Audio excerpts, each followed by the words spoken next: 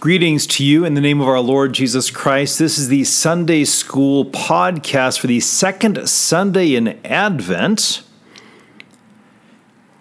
And today we're looking at the gospel reading for this Sunday from Matthew chapter 3, verses 1 through 12, along with a look at the Old Testament reading from Isaiah chapter 11, verses 1 through 10. The theme of Advent, of course, is that Jesus is coming. And as we talked about last week, that's a threefold visitation, if you will. Jesus has come in the flesh to save us. Jesus is coming again in glory on the last day to judge the living and the dead. And between then and then, now, Jesus comes to us in his means of grace to forgive our sins and grant us life and salvation.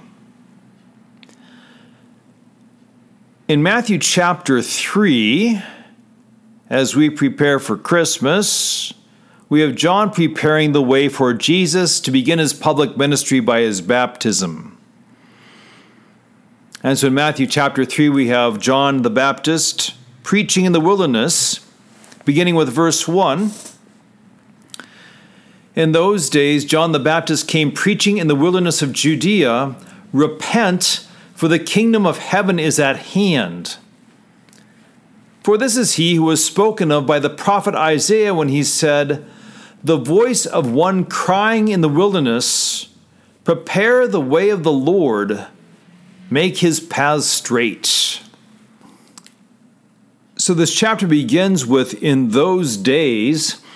Let's talk about those days for just a second.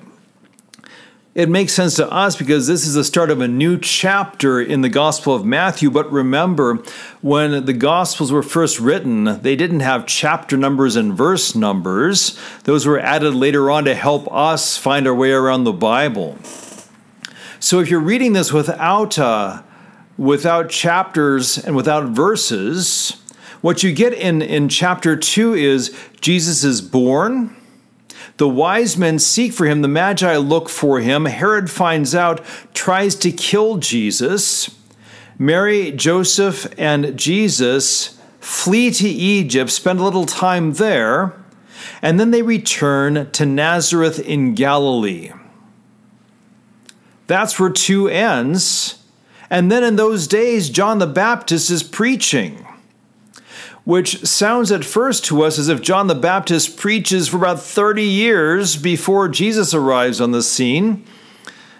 But John is only born 6 months before Jesus is. So what is happening here is not that John is preaching for that long of a time.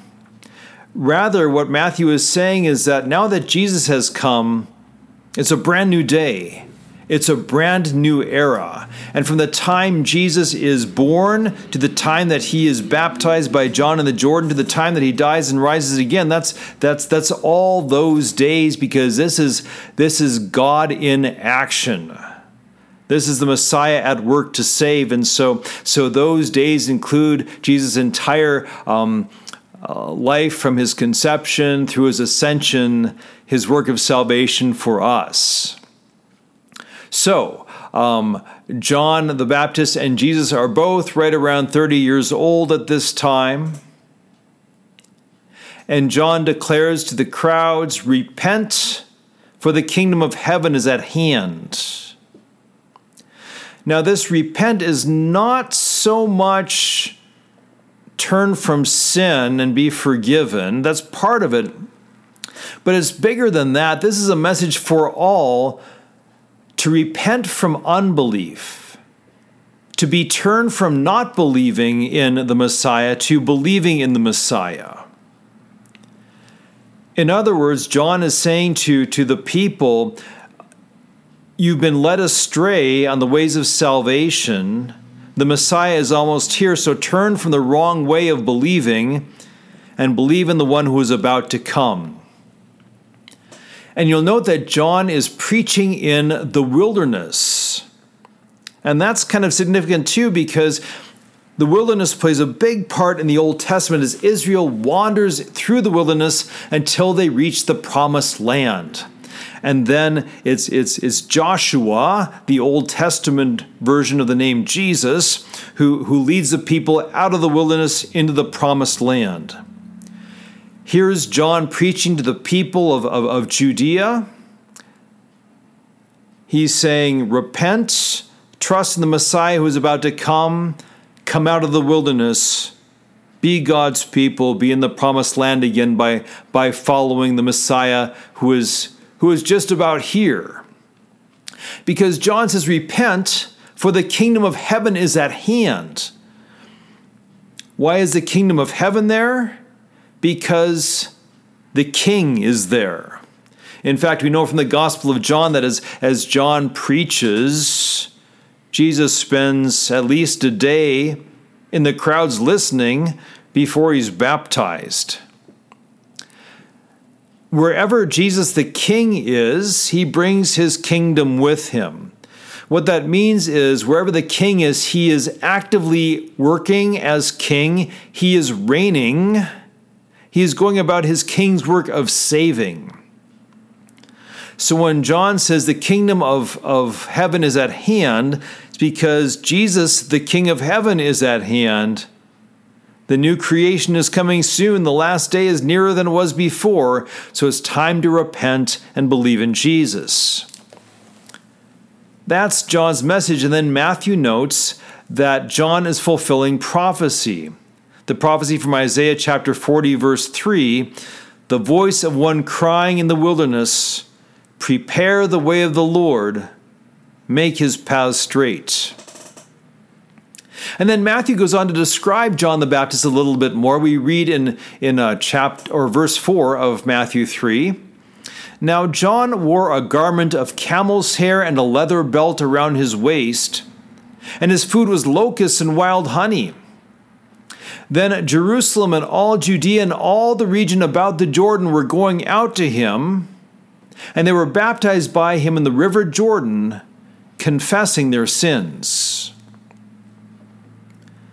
Why does it matter that John wore a garment of camel's hair and a leather belt around his waist? It's to tell us that he is the new Elijah. Back in 2 Kings chapter 1, the king is looking for the prophet Elijah, and some of his servants run into a man who is wearing camel's hair and a leather belt, and it turns out that man is in fact the prophet Elijah. That's 2 Kings 1, verse 8. At the very end of the Old Testament, in the very last book, Malachi, chapter 4, verse 5, Malachi prophesies God saying, behold, I will send you Elijah the prophet before the great and awesome day of the Lord comes.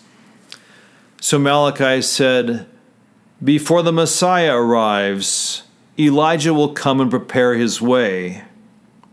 And later on in Matthew chapter 11, verse 14, Jesus says, just in case they haven't figured it out, that John the Baptist was the new Elijah who prepared the way of the Lord. So John wears those clothes just like Elijah wore as a hint to us that he is in fact the Elijah prophesied in Malachi chapter 4, verse 5. Living in the wilderness, he eats wilderness food, locusts and wild honey. And people from Jerusalem and all Judea and all around the Jordan are going out to him.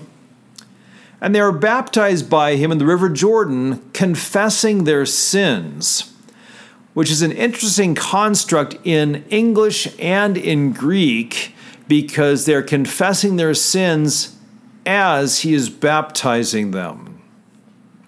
More on that when we get down to verse 11. But for now we read on. But when he, John, saw many of the Pharisees and Sadducees coming to his baptism, he said to them, you brood of vipers, who warned you to flee from the wrath to come? Bear fruit in keeping with repentance. And do not presume to say to yourselves, we have Abraham as our father. For I tell you, God is able from these stones to raise up children for Abraham. Even now the axe is laid to the root of the trees. Every tree, therefore, that does not bear good fruit is cut down and thrown into the fire. So John the Baptist tangles with the Pharisees and Sadducees. They will tangle with Jesus as well. They'll get him crucified, but he's still victorious anyway. But this is where the Pharisees and Sadducees appear in the Gospel of Matthew. We really don't know that much about either group. We do know this. The Pharisees are a class of laity. They're not clergy, but they're kind of really, really pious laymen who are concerned about the ritual purity of the Jews. Now, for instance, at the temple, everything has to be ritually and ceremonially pure, clean and cleansed, and it's kept pure and cleansed by the priest carefully keeping the rules. What the Pharisees have done is they've said, as it's good to be so ritually pure and clean at the temple, so should we be ritually pure and clean throughout our everyday lives. And so the Pharisees are very, very, very big on making and keeping and enforcing rules so that people are ceremonially clean by not doing unclean things. They're super big on obeying the Sabbath. In fact, they tangle with Jesus several times as he heals on the Sabbath because they're trying to catch him breaking the Sabbath law by working. But their big thing is they want their fellow Jews and themselves to be pure before God by keeping the rules. I might liken them to, say, Christian fundamentalists today who believe that the purpose of Christianity is to teach us to live godly lives by not drinking or smoking or dancing or things like that. They very well might mean well, but they're focused on the law and their own man-made rules, and that focus takes them off of Christ. That's the Pharisees. They may mean well. They have popular support among the people. The people think that for the most part, the Pharisees are good in what they're doing because they stand for morality and law and order. However, they're not going to trust, for the most part, in Jesus. There are exceptions. Nicodemus, for instance, is a Pharisee who believes in Jesus. But for the most part, the Pharisees will reject Jesus. The Sadducees are a small class of men. They're aristocratic, so they're well-to-do. They're also priestly. So these are kind of wealthy aristocratic priests. And among them are the family of the high priest, which means Caiaphas and Annas are Sadducees. Now, it's thought also that the Sadducees are more influenced by the Greeks than the Pharisees are. That's somewhat debatable. However, what's pretty well established and verified by Scripture is that whatever else the Sadducees believe, they don't believe in the resurrection of the dead. So with the Pharisees and the Sadducees, you have misled laymen and misled priests, both of whom, the Pharisees believe you get to heaven by keeping the rules, and the Sadducees believe that you don't get to heaven because there is no resurrection of the dead. Both of those are wrong beliefs, false beliefs. And when they come to hear John the Baptist, he rebukes them. You brood of vipers, he says, who warned you to flee from the wrath to come? Bear fruit in keeping with repentance. Brood of vipers, children of snakes, that's a pretty strong denunciation. And John the Baptist declares they deserve that rebuke because the Pharisee who says you're saved by keeping the rules is going to say you're not saved by trusting in Jesus. And so that Pharisee is doing the work of the devil by saying you're saved by works, not by grace. The Sadducee who denies the resurrection of the dead isn't going to see much use for Jesus, who declares himself to be the resurrection and the life. So he's going to lead people away from Jesus as well. In other words, the Pharisees and Sadducees are not just misled people. They are men with authority who are teaching actively against the gospel that Jesus is going to proclaim, the gospel that John the Baptist already is proclaiming. That's why he calls them brood of vipers or offspring of snakes. Now, to be called the offspring of snakes is insulting enough, given the reputation of snakes. It is interesting that in Genesis 3:15, when God first promised the Messiah would come to Adam and Eve, he said to Satan, I will put enmity between you and the woman, between her offspring, her seed, and your offspring, your seed. And of course, in the garden, the devil is in the form of a serpent. So some have suggested that when God spoke of the offspring of Satan, offspring of the serpent in the Garden of Eden, he was talking about the Pharisees and the Sadducees specifically who would do battle with Jesus. Now, it's tempting. There's some stuff that militates against that. The devil, Satan, in the Old Testament is called a serpent and a dragon. He's never called a viper in the Old Testament, so that's a little bit of a leap there. Also, John the Baptist calls the Pharisees and Sadducees a brood of vipers, plural, not brood of viper, singular. Nevertheless, whether or not they are included in the offspring of Satan that are mentioned in Genesis chapter 3, they are certainly working to do the work of the devil by leading people away from Christ. But there is hope for them, so John the Baptist says, bear fruit in keeping with repentance. What does that fruit, what does that repentance look like?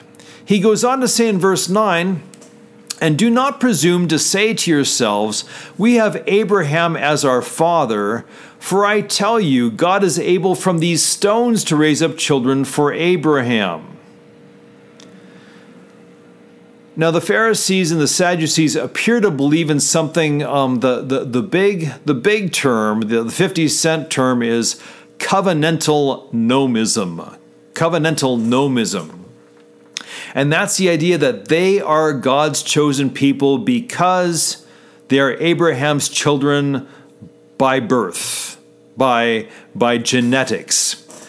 They can trace their family tree back to Abraham because Abraham was chosen by God, and his great-grandsons formed the 12 tribes of Israel. Therefore, they are God's people still because they're part of that people. And so therefore, they believe they're going to heaven because they're descended from Abraham, and they're going to heaven unless they really mess up while they're trying to follow the law of God. Even today, we have Christians who say that the Israelis are still God's chosen people because of their genetic heritage, because they're descended from Abraham. But the Pharisees and the Sadducees were wrong, and this idea of covenantal nomism is wrong. Galatians 3 verse 7 tells us this, know then that it is those of faith who are the sons of Abraham. And the scripture, foreseeing that God would justify the Gentiles by faith, preached the gospel beforehand to Abraham, saying, in you shall all the nations be blessed. So then, those who are of faith are blessed along with Abraham, the man of faith. It's actually Galatians 3, verses 7 through 9. In other words, in terms of salvation, in terms of the gospel, children of Abraham are not those who share his genetics, who are descendants of Abraham. The children of Abraham, when it comes to the gospel, are those who share not the genetics of Abraham, but share the faith of Abraham. Whether Jew or Gentile, if they trust in Jesus, if they share the faith of Abraham who trusted in Jesus who was to come, that makes them children of Abraham, not their family tree. And this is what John adds when he says, I tell you, God is able from these stones to raise up children for Abraham. Stones in the New Testament is often a code word for Gentiles. So John the Baptist says to the Pharisees and the Sadducees, so you think you're Abraham's children because of your family tree? God will raise up children of Abraham out of stones, out of Gentiles, because they will trust in the same Jesus that Abraham trusted in so many years ago.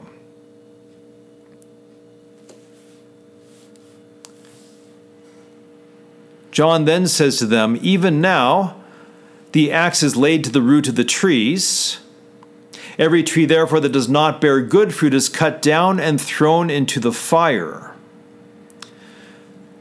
Right now, they're bearing fruit off of their belief that they're saved by their pretty good obedience and ritual purity. But if they trust themselves and their own works to get into heaven, they'll be condemned. They'll be like a tree cut down and thrown into the fire. So says John, now it's time to repent. Then we come to this final bit of our gospel reading, verses 11 and 12, where John says, I baptize you with water for repentance, but he who is coming after me is mightier than I, whose sandals I am not worthy to carry. He will baptize you with the Holy Spirit and fire. His winnowing fork is in his hand, and he will clear his threshing floor and gather his wheat into the barn, but the chaff he will burn with unquenchable fire. So here we hear of two different baptisms. First is the baptism of John. He says, I baptize you with water for repentance. So John's baptism is about repentance. Either it's for those who have repented, or else the baptism causes repentance. We also know from Mark 1:4 and Luke 3, verse 3, that John's baptism is for the forgiveness of sins. So John the Baptist's baptism leaves people repentant and forgiven one way or another, but it is not the same thing as holy baptism that we have in church today, also known as Christian baptism. We know this because in, say, Acts 18 and 19, there we find people who are baptized in the name of John, but need to be baptized in the name of Jesus. So John the Baptist's baptism might deliver repentance and forgiveness, but it's still only pointing towards Christian baptism, holy baptism as we know it today. It's really quite significant, too, that John the Baptist says, I baptize you with water for repentance, but he who is coming after me is mightier than I, whose sandals I am not worthy to carry. So even though John the Baptist is the new Elijah, even though he's prophesied by Mosiah, he can't hold a candle to Jesus. Jesus is far greater because he's the Son of God. And, says John, he will baptize you with the Holy Spirit and with fire. And he does this, says John, when he clears his threshing floor and gathers his wheat into the barn and burns the chaff with unquenchable fire. So this baptism by Jesus is not Christian baptism or holy baptism either. This is the last day. There he pours out, Jesus pours out his Holy Spirit on some, gathering them into heaven. He pours out fire and judgment on those who do not believe, and so they are condemned.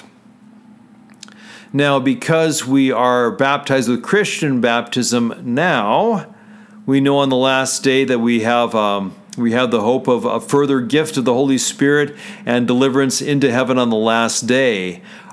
So our baptism now prepares us for that baptism of the Holy Spirit and fire when Jesus returns again in glory.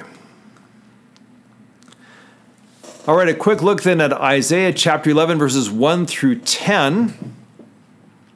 A neat little passage to pair with Matthew chapter 3 and John preparing the way. Verses 1 and 2 read, "There shall come forth a shoot from the stump of Jesse, and a branch from his roots shall bear fruit. And the Spirit of the Lord shall rest upon him, the Spirit of wisdom and understanding, the Spirit of counsel and might, the Spirit of knowledge and the fear of the Lord." So Isaiah declares the Messiah is coming from the stump of Jesse. Now, Jesse was David's father. And so Isaiah is saying once again that the Messiah will be in David's line, a son of David. When shall he come forth? He'll come forth in those days of Matthew chapter 3, verse 1. "And a branch from his roots shall bear fruit." Where the Pharisees are not bearing fruit that befits repentance and they're about to be cut down, this branch from the stump of Jesse will bear fruit, and that's salvation for you and me. Verse 2, just beautiful. "The Spirit of the Lord shall rest upon him." So we have the Trinity at work here. The Spirit of the Lord shall rest upon him, Jesus the Son. And he's called the Spirit of the Lord, the Spirit of wisdom, the Spirit of understanding, the Spirit of counsel, the Spirit of might, the Spirit of knowledge, and the Spirit of the fear of the Lord. In other words, one Spirit with 7 attributes. These are gifts that the Holy Spirit delivers to his people, and this is the Spirit who descends onto Jesus when he is baptized. So Father, Son, and Holy Spirit are in this prophecy that the Messiah comes. And what shall the Messiah do? We read in verse 3, "His delight shall be in the fear of the Lord. He shall not judge by what his eyes see, or decide disputes by what his ears hear. But with righteousness he shall judge the poor, and decide with equity for the meek of the earth. And he shall strike the earth with the rod of his mouth. With the breath of his lips he shall kill the wicked. Righteousness shall be the belt of his waist, and faithfulness the belt of his loins." Now read that in contrast to the Pharisees and the Sadducees and all of sinful man. The Messiah delights in the fear of the Lord, which means he wants to follow God's commandments. He judges with righteousness. He judges without bias for the wealthy or the powerful. He decides with equity for the meek and the poor. And he punishes evil. He strikes the earth with the rod of his mouth. He destroys the wicked. So he is righteous and judges righteously. And he is faithful and he mercifully saves. This is what the King does when the kingdom of heaven draws near. What's the outcome? Starting at verse 6, "The wolf shall dwell with the lamb, and the leopard shall lie down with the young goat, and the calf and the lion and the fattened calf together, and a little child shall lead them. The cow and the bear shall graze, their young shall lie down together. The lion shall eat straw like the ox. The nursing child shall play over the hole of the cobra, and the weaned child shall put his hand on the adder's den. They shall not hurt or destroy in all my holy mountain, For the earth shall be full of the knowledge of the Lord as the waters cover the sea. Now, when does that happen? When sin is gone. Verses 6 through 9 give us a throwback image to the Garden of Eden before the fall. When there was no sin, there was no death, there was no harm, there was no bloodshed. And the Messiah comes as Isaiah to restore what was lost because of the fall into sin. So you have the wolf dwelling with the lamb, the leopard lies down with the young goat, the calf and the lion and the fattened calf are together. The curse of sin is gone. Lions eat straw instead of other animals or people. And so it's a beautiful announcement that God is made flesh to restore paradise.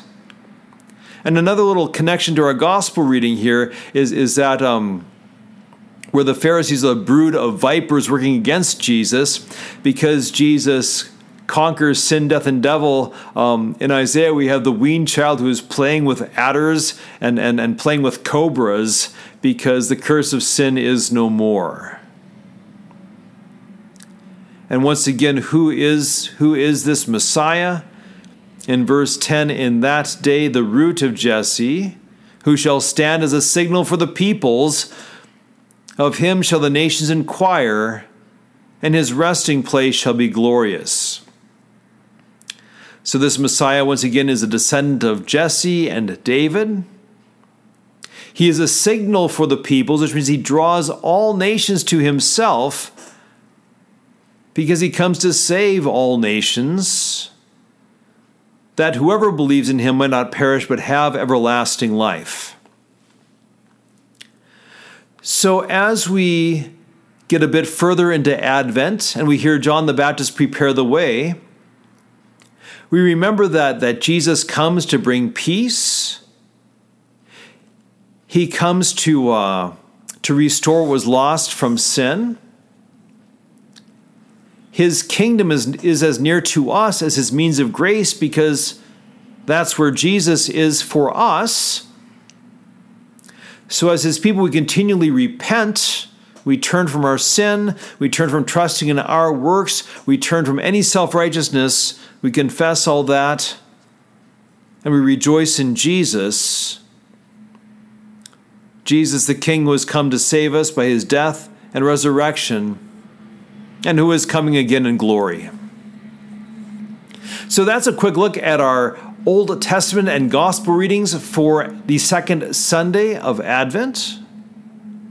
God grant you every good gift in your further meditations. God grant you every blessing if you are teaching this to others. And until we speak again, the Lord order your days and your deeds in his peace. Amen.